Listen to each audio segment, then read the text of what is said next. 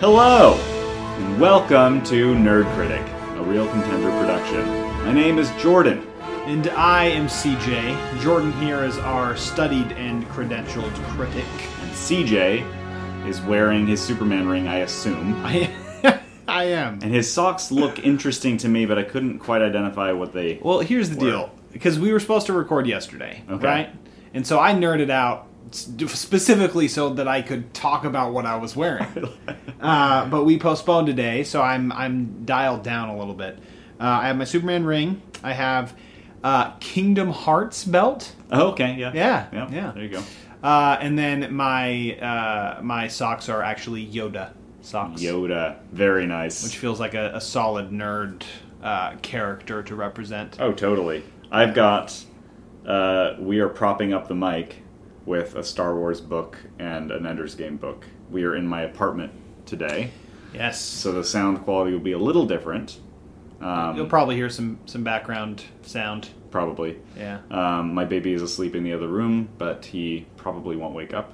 He typically doesn't. Yeah. We're very lucky parents. Anyway, today we're talking about a Bohemian Rhapsody. Yes. Because we saw it and we liked it.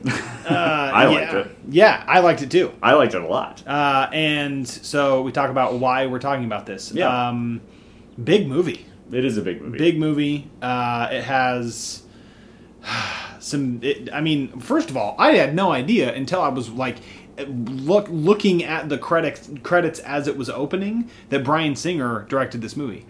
Oh my gosh. I had no idea this was a Bryan Singer movie. I embarrassingly did not realize that either. It just does not feel like Bryan Singer in any way, shape, or form. So Wow. It kind of threw me off. Wow. It's like as far from an X-Men movie as you can get. But and apparently there was some beef between the star Rami Malek and Malik.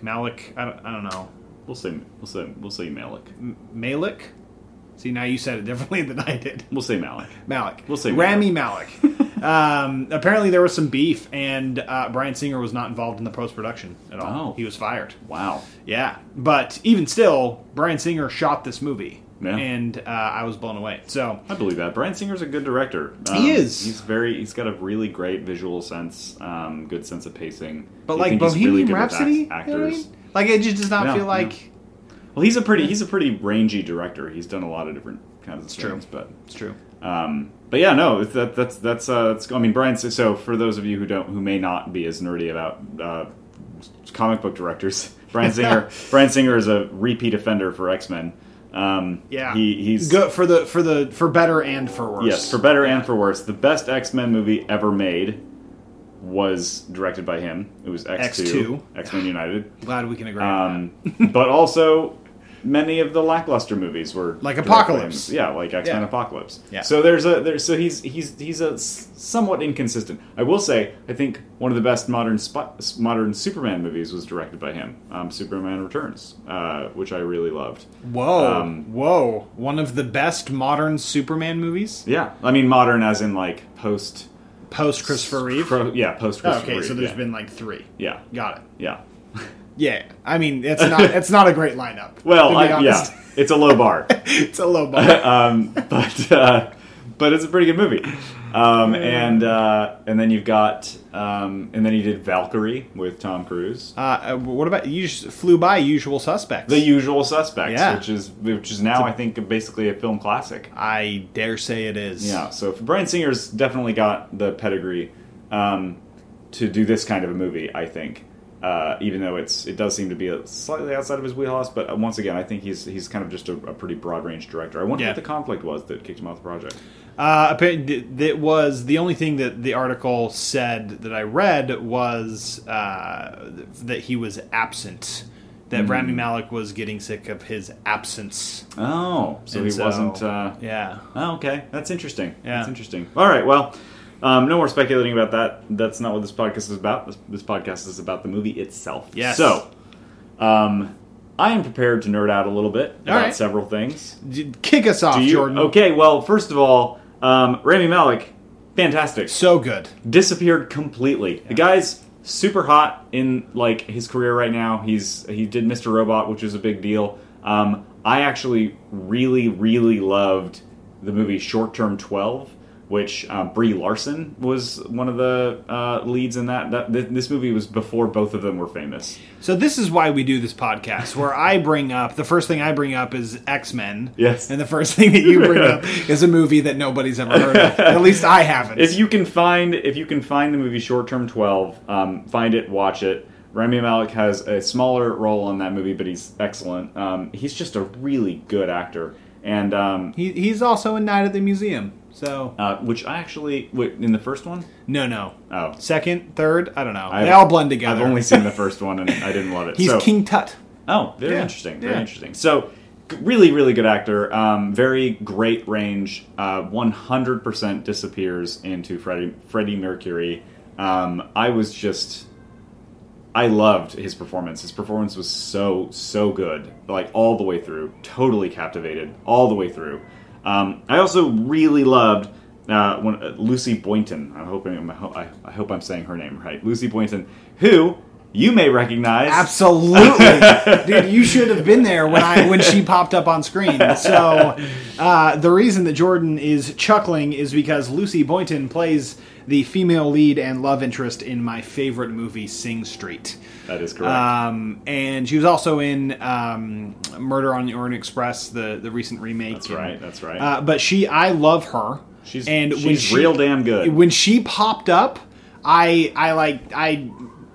wife is in the room. And so I don't know what she's doing because she's behind me. She's on her computer ignoring us. I very much, I was like really excited. And I kind of took a second to reflect and I was like, man, okay, am I excited because like it's a tie to my favorite movie? Or am I excited because of the actress herself? And like, I'm excited to see the role that she plays.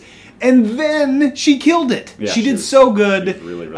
I was really impressed with like, I don't know. She was an adult in this movie, which in Sing Street, she's very much a kid. And so it was interesting to see her like as a mature person. Mm-hmm. And she really took on the role and the concern was there. And I like her. I like her a lot. Yeah. Also, the dad from Sing Street is also in this movie. Oh, that's right. Yes. So I was happy about it. The casting was great. The casting was really, really, really great. I actually also just was totally in love with the other bandmates, particularly the big hair one. It's like Gwilyn or something. Yes, Gwilym Lee. And then, but I'm trying to remember. Is it Joseph Mazzalo? I think. Anyway, the bass player or the drummer? The bass player. The bass player. You know who the bass player is? Who was he? I was trying to figure it out. This is gonna blow your mind. You ready? I'm ready. He's the kid on the first Jurassic Park. Oh my gosh! You're right. My mind is gone. Just fell out my ears. Yeah. It's on the floor, spreading around, making a mess. It was bugging me the whole movie. Oh my gosh. Yeah. That was like That's him. driving me, and I didn't look it up. It was driving me crazy. I was like, I know I've seen him before. He's really good. He's great. He was really, really good. Yeah. I was so like he didn't have like that many moments to shine. But like every time he had a line, every time he had a moment, it was great. Yeah, it was scene stealing. Particularly, like when spoiler. Okay, particularly when they are making up, when Freddie's making up with the rest of the band. That scene, he seemed to just like subtly just kind of take away from everybody. Like he just like really shined in the most like low very key understated way. Performance. Yeah, it's really cool. It was really cool. Really on point. Just perfectly on point. Also, the Gwynlum, how do you say his name? I don't even know. The guitar player, the big hair guy. I will say Gwilym Lee. Gwilym Lee. Yeah. Awesome. I have no idea who he is. Yeah, no idea. No clue, but he did great. But in my opinion, my humble, not director opinion, I think I would place him as the best actor out of the three bandmates, purely because he was the most convincing for me. Like I knew who he was as a character, and that's probably partially the writing, and he probably had a little more starring role. But I knew who the character was, like what he stood for, what was important to him, and I really enjoyed him. Not to mention is it Brad Hardy? Brad Hardy did great. Oh, sorry, Ben Hardy. Ben Hardy, that's it. Ben Hardy. He did great. But yeah, the casting in general. Freaking Mike Myers, what in the world? Again, at the beginning, his name pops up, and I'm like, he's in this movie? And I looked for him the entire time and had no idea that was him. Yeah, no, I didn't either. I didn't figure that out till later. He was just so funny. I just okay. So nerding out about the performances, absolutely. Also, just the music was so good. If you don't love Queen by the end of this movie, you're dead. Like, it's so good. It's so just thrilling and fun and magical, and man, you can't imagine anybody not falling for that band and falling for Freddie freaking Mercury, who just was just a born performer. And I don't know how accurate to his life this movie was, but it seemed pretty accurate. And Queen is a pretty big deal, and Freddie Mercury is a huge name, so I feel like they probably captured that pretty well. And I found myself kind of like wishing I could have been around, to see them live, to see that happen. I'm not. It's not that I'm not sure. I feel like it's close to fact. I don't know if we'll ever have the same band craze ever again. Yeah. Purely because, after Beatles and Queen and some of the other huge names, just because of the amount of music we have now and how easy it is. What about Maroon 5? I'm just kidding. They're great. I love Maroon 5. But, I don't think that the craze will ever hit that level anymore. I think it's transferred a little bit to single artists, like singer-songwriters. But even still, it's not like that craze. I don't know if we'll ever hit Lady that Gaga craze. comes close. She comes close. Yeah, that's probably true. And I think there will be. I think there may be that level of craze. There may have been. There may will be that level of craze, but not for a band. I think you're right. Not for a band. At least not in the foreseeable future, because the culture seems to have moved away from band obsession to the degree that it had caught on at the time. But anyway, the music was wonderful. Music was wonderful. I just was. I'm curious. Do you know if that was Rami Malek singing? I don't know, because I tried to look it up and I couldn't find anything about it. There were some scenes where I was convinced 100% that it was his voice, and there were some scenes where I was like, "There's some like dubbing going on here." It sounded too much like Freddie Mercury. A little bit of that, and also just you can just kind of tell when the sound doesn't quite sync up with every. I mean, it's basically impossible to get that sort of what do they call synchronization? To get the dubbing perfect. It's basically impossible. So anyway, so you can usually tell if you're watching closely when it's not their actual voice. But there are a couple scenes where I was like, "That's his voice." I don't know if it was his voice the whole scene or whatever, but there was a couple moments and shots where I'm like, "Well, there's no way that's not his voice." Yeah. So anyway, it's pretty cool. Regardless, I can't imagine anybody doing a better Freddie Mercury than Rami Malek. I had no idea. I never would have watched Mr. Robot and been like, oh man, you know who'd make a Freddie Mercury? That guy. That guy could totally kill it. But get some teeth prosthetics in there. He's gonna. But he did really well. Can we nerd out about story elements? No, we're not allowed. We don't talk story. We don't talk narrative at all. No, that's not what this podcast is about, CJ.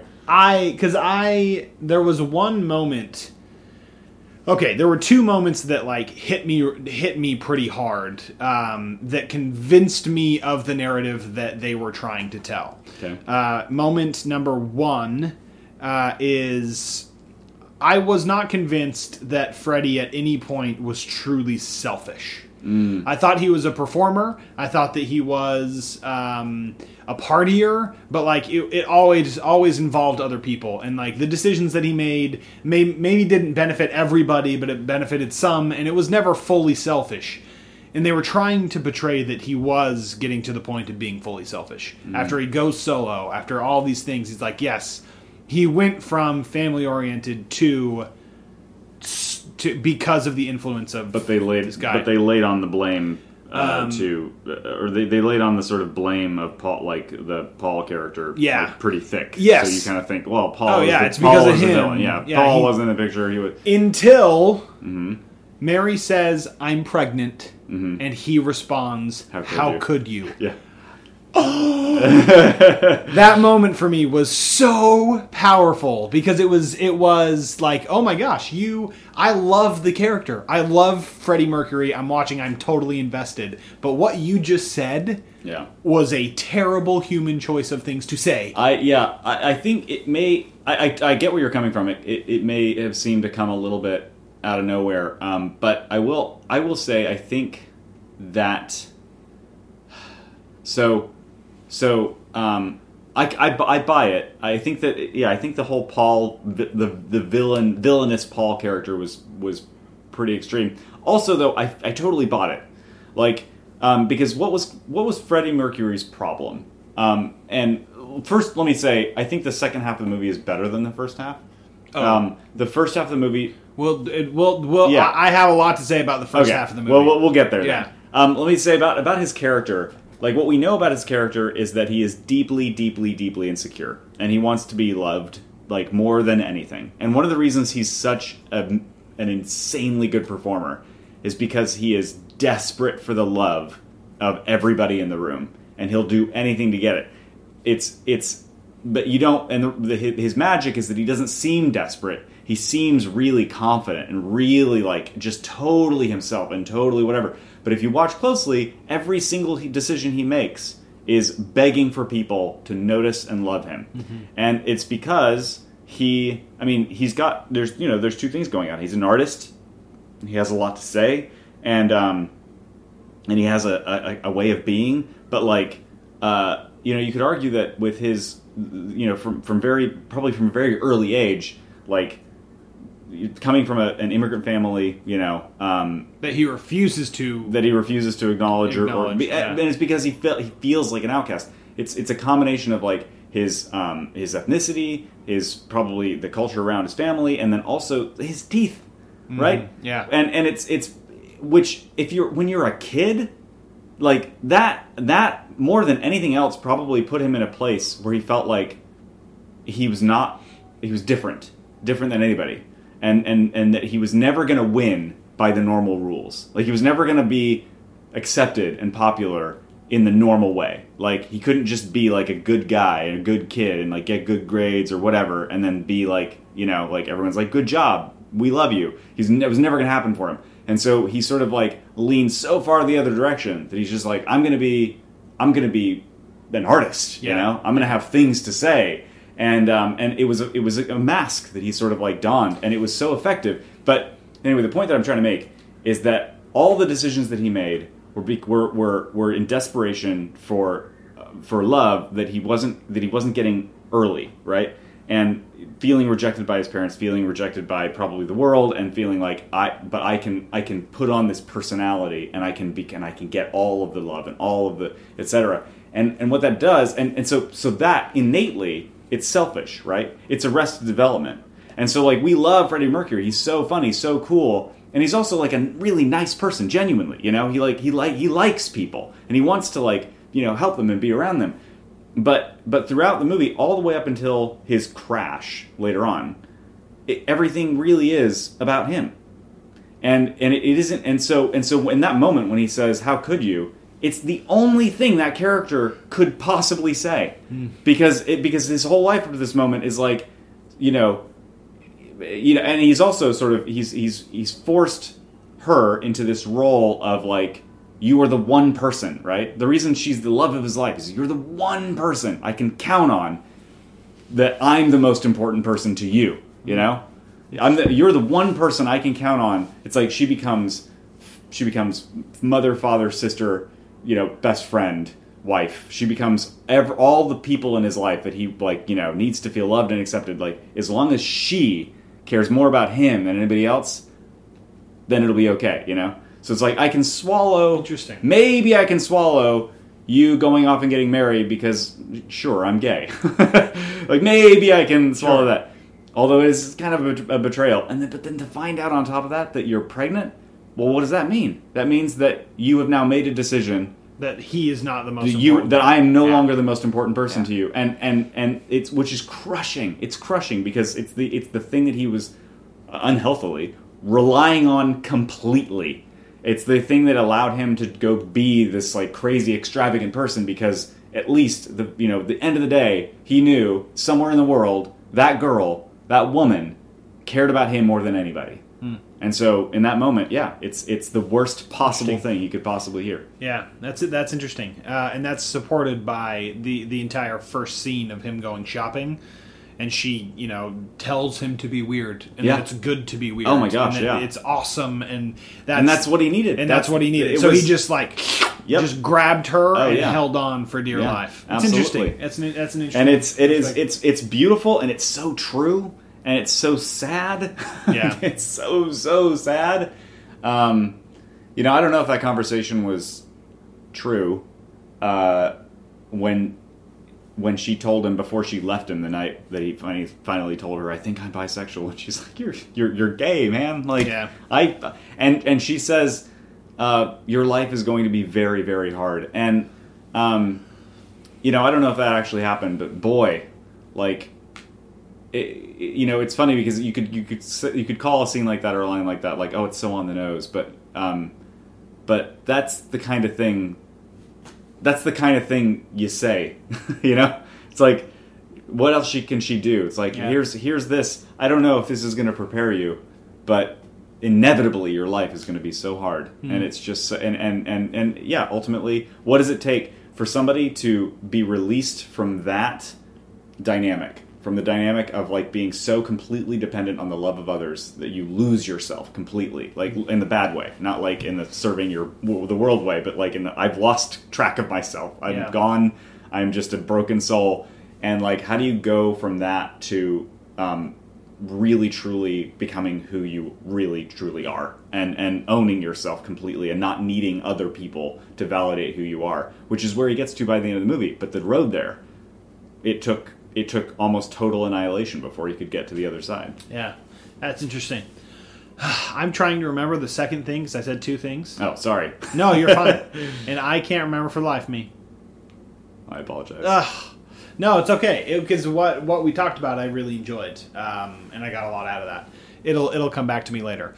But as far as like the narrative, something that I really, really, really enjoyed was how long we just got to baste at Live Aid. We just got to be there. Oh, and it was like, because it like built up. Like and the concert basically became like a concert. Yeah, it was movie. Like a live concert thing that we got to do. And it was so interesting because most movies, like nearly all, it builds up and builds up and builds up. And then like, I don't know, you hear, don't. And then on that first clap, it goes black, it's like, and it's over, and you're like, "Oh my gosh, that was amazing!" Right? Yeah. But we got to like watch it and be there. Mm-hmm. Oh! I remember the second one.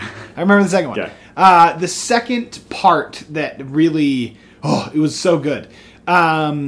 He goes to the doctor, right? He gets the sunglasses, he gets the hat to hide. And he goes, and then as he's walking out, hey-o.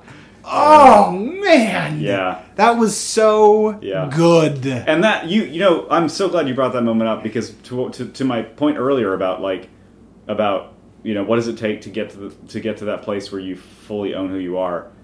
In that moment, I think beyond any other moment in his life up to that point, ironically, because he already was this giant superstar. In that moment, he finally realized what he was doing for other people. Mm. He finally realized like that it wasn't just about him.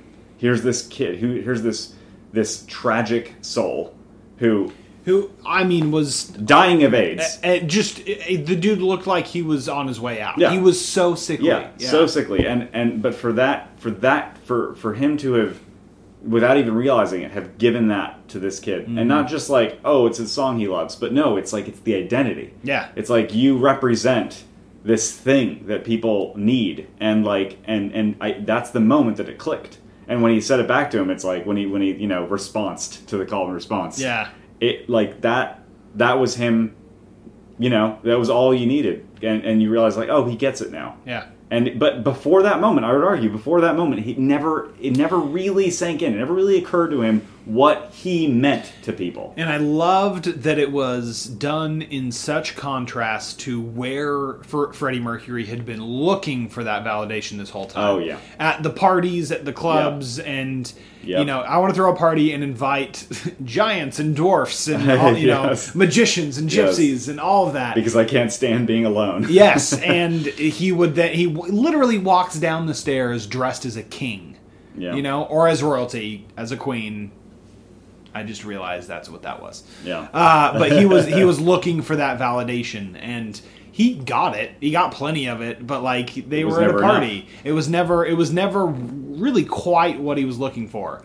But it was in that quiet moment in the hospital that he got that validation he needed. Yeah. It wasn't, so it really is, it's a reversal. It's about not what you need. It's about what you are giving to other people genuinely that they need. And then that is how you get fulfilled. And that's the moment that he figured that out, which was so beautiful.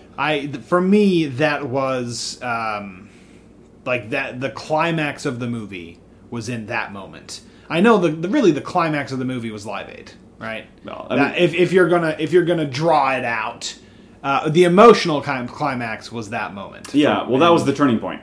That was because up to that point it was because he had just dumped Paul. Yeah. Right, it was right after the rain scene. Yeah.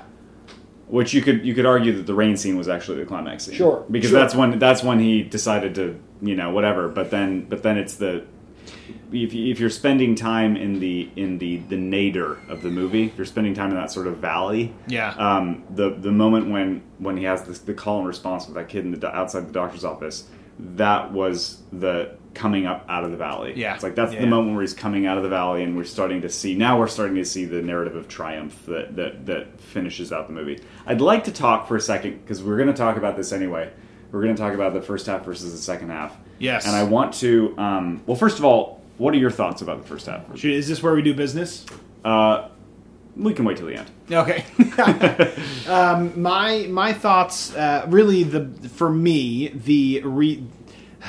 the reason the reviews are not as great as we were hoping, and my personal review is the pacing and the editing and the lack of build, story building, character building in the first half of the movie. Everything is really easy. Yeah, it feels kind of like a long, fun trailer.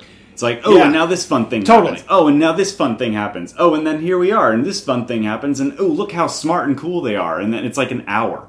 And you're like, what? Like, where's the story? Yeah. And like, yes, the elements are sort of getting sewn in. Like, things are getting set up, but there's no actual, like, real drama or tension through most of the first half of the movie.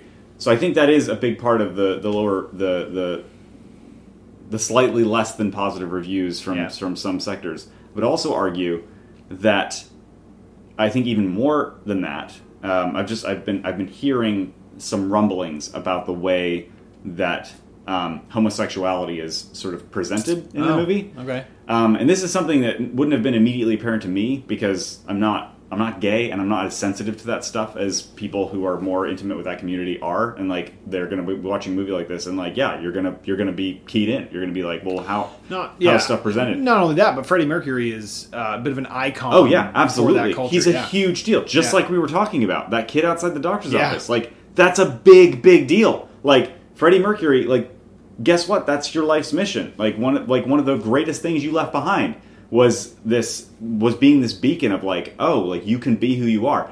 And so I think the problem that people are having or feeling about this movie, I have a couple things. First, I think that I feel like I maybe understand where they're coming from a little bit, or I'm trying to, and I think that part of it has to do with the first half of the movie, super fun, super great.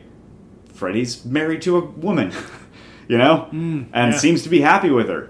And then, Freddie's falling away. How is he falling away? By going after guys. By, like, hooking up with guys. By, like, kind of philandering and, like, with dudes. on the road. It was literally everything was going perfectly until he started being who he was. Well, he saw the guy go into the men's restroom. That was the moment that the movie started being dramatic and full of good narrative tension. And it also, so it would be really easy to sit there and feel like this movie was saying it's all homosexuality's fault. It's all the gay community's fault. Interesting. And that, that's, I think that, that's a fair... let me be careful. I don't think it's a fair criticism. I totally understand that perspective. I understand that someone could, react that way. But I think that context is really important. I think maybe it could have been... And I will say this. I think you can fault the filmmakers. Ironically, Bryan Singer is gay. So, obviously there's we're not dealing with a tone deaf artist here, and I had no idea Bryan Singer's gay. Yeah, so he's definitely gay, and so there's a lot. It's very interesting to think about maybe how the artists were thinking about this movie. I will say that probably someone somewhere, as this movie was being developed, should have realized what was happening or what was seeming to happen and found a way to address it a little bit. But I do think that there's a very, there's a really reasonable and generous way to look at this movie, and see that it's not blaming homosexuality, it's not blaming the gay community. What it is actually is blaming intolerance, and it's a subtle thing that's going on. And if you're not thinking very clearly about what the era was, because it feels so recent, it feels like, oh, this just happened it's the 80s, whatever. The 80s were a bad time to be gay, any time before, before 10 years ago was a bad time. It's still a bad time to be gay. Yeah. It's just a less bad time to be gay now than it used to be. But one of the things that happened, and I have a bunch of gay friends and some older gay friends, and who have told me that back then, and their friends, who whatever, back then, being homosexual was so tricky because what ended up happening is if you wanted to sort of own that part of yourself, you wound up being a part of a community that was forced underground. And what happens to communities that are forced underground? It can get chaotic, right? People, not the best versions of people don't necessarily emerge in that environment. When everybody in quote unquote normal society is persecuting you, and and totally rejects you, and wants to have nothing to do with you, and you find yourself in a community of those people, what's going to happen? And not to say that everybody was bad, but I think that the best sides of people weren't coming out in those communities a lot of the time. Sure. And so Freddie Mercury found himself in kind of hanging out with the wrong sort of people. It wasn't because they were gay, it's because they were in a community that had been essentially forced underground. And so the partying, et cetera, it's if you're gonna reject social norms, you might as well reject all of them. And I think the story of Freddie Mercury is a pretty good illustration of why it's important to question social norms, reject some of them, but not all of them, right? Yeah. Don't get rid of all the social norms. You need to have some responsibility. You need to have some commitment and some fidelity. And that stuff, it doesn't matter if you're gay or straight, that stuff is still important. And so you look at a character like Paul and you're like, dude, yeah, that guy's a villain. But what he's doing is he's taking advantage of a guy who's vulnerable because this part of who he is not accepted by society. Not only that, but I think that Freddie Mercury, being as gigantic as he was, and having the resources that he did, attracts all the people that want to do things to the extreme. Yeah. Freddie Mercury had the resources in order to do that. Absolutely. Right? And it has nothing to do with the fact, it was the fact that the people who were sort of the hangers-on, the leeches, the people who were just there for his money and his fame, or trying to just, Paul chief among them. Yeah. The fact that they were gay, incidental. The story wasn't saying, oh, these people, these gay people were so terrible. It was saying, no, these people were terrible. Just like if Freddie Mercury had been straight and everybody hanging on to him was just a bunch of groupies, Same difference. Yeah. Same thing. Yeah. You're looking at the events could happen in it doesn't matter the who exact it is. same way. Yeah, exactly same. That's same interesting. Thing. That's interesting. I do wonder, knowing that Bryan Singer was not involved in the post production process. I do wonder if maybe some of the vision was lost. Maybe. It's very possible. That's. I mean, we're talking about a guy who very deliberately and openly made at least several of the X-Men movies about X2 especially as an allegory for what it was like to be like a gay kid growing up. Sure. I mean, X-Men when they were created was all very much about that. Yeah, it was about race. It was about sexuality. It was. No question. That's really interesting. I didn't consider. So this is one of the reasons, and we can wrap up here pretty quick. But I had an experience yesterday that made me remember why I love film and I love narrative so much. And this is a good example. This is a good time to tie it in. Because if you listen to the our A Star Is Born episode, you learned that I've had some personal experience with people with addicts in my life.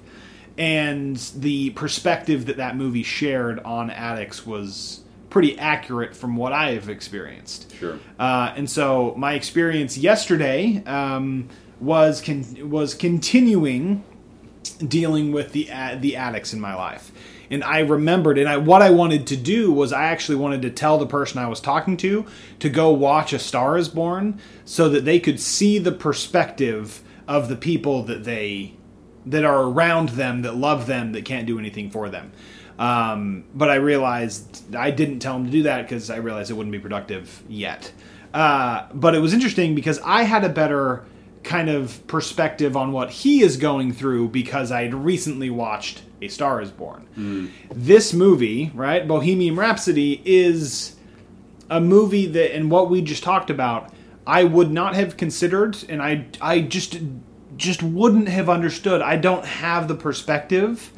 I mean, I'm a white privileged male in America, right? My perspective on pretty much any version of what's the word I'm looking for? Persecution at all. It's not there. I don't know. I just haven't experienced it in my life. So movies, film, narrative, especially good ones, give you a second. They give you 2 hours to dive into the perspective of somebody that you otherwise never could have understood. Yep. And I got to dive into this perspective of, first of all, a rock star, which, I mean, who knows? But I'll probably never be one.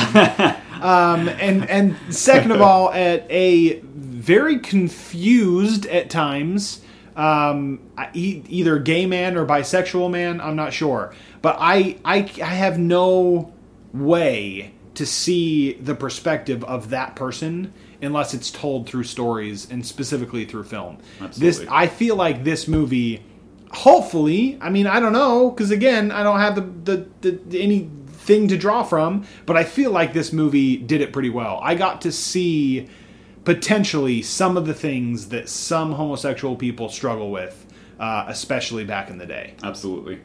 I'm going to just give one fairly straight edge, fairly conservative take. Something I really appreciate about this movie, and maybe some people didn't, is I really do feel like Freddie Mercury is a pretty good case study of why, promiscuity is not great, and monogamy and fidelity is pretty great. And I think that the Jim Hutton character, which was so delightful. Oh, he was so great. I loved that the notion is you don't really get to be in a faithful, steady relationship with somebody, in a good, healthy relationship with somebody that lasts, without without first accepting yourself and loving yourself. So good. Gosh, that was so powerful for me. And I feel like, if people are upset by the idea that, this movie is making a little bit of at least in the way that they're presenting Freddie Mercury's life, is making a bit of a moral statement. mean, his life seems to be kind of a moral statement that says that, you know, that fidelity is, you know, greater than, right? Yeah. Like morally fidelity wins over sort of a promiscuity, or like over the idea of like, you know, I'm just going to go party and I'm going to hang out with whoever and whatever. It's like, and you know, people might make an argument like, well, it's a lifestyle choice, and that's true. But I think that like if you're looking for that kind of like peace and happiness that like clearly Freddie Mercury was looking for and found by the very end of his life, there's a right way and there's a wrong way, and I felt that felt very powerful to me, and I don't know how many people are going to argue that, but you know, if they do, I would have to if I'm going to take any stand anywhere, I'm going to have to take it there. Like I think that long-term monogamous relationships can be a really, or you know, that's the ideal. It's like if you can get there, you should go there. You should do that. Yeah. And you could potentially feel some jealousy from Freddie Mercury when he left the band, and that's what he talked about. He felt like people were leaving. Here's him. These three guys, married with kids. Who do I have? Yeah, they have families. They have this thing that I want so much, and and given, I mean, the culture was probably telling him he couldn't have. Yeah, absolutely, and that's the other thing is that it's like you can't really. It's tough to blame him. Yeah. Because it's like the culture at the time, and still today, is relatively hostile toward people who want to be in monogamous relationships who are gay. Yeah. And that sucks. It sucks bad. But hopefully we're making some progress there. Anyway, I really love this movie. I don't think it was perfect, but boy, it did a lot of stuff right. Yeah. I definitely had all of the gripes that I have about it seem to pale in comparison to the meaningful things that I got from it. You know what I mean? I'm like, oh, like they could have edited a little better. Or they could have done this, but it's like, no, but what it really gave me is a lot more significant than any of the gripes that I have. At the end of the day, you know, I was pretty joyous leaving the theater. And that's not and nothing. like rock out for the last 15 minutes. It's just so great. So great. So that's that last performance of Bohemian Rhapsody, like so good. It's great. Anyway, I want to go back and watch it again. Anyway, all right, well, let's do some business. Thank you, Michael Bond-Miller, for the intro and outro music. It's fantastic. Leave a review. They help us out a lot. Yeah. It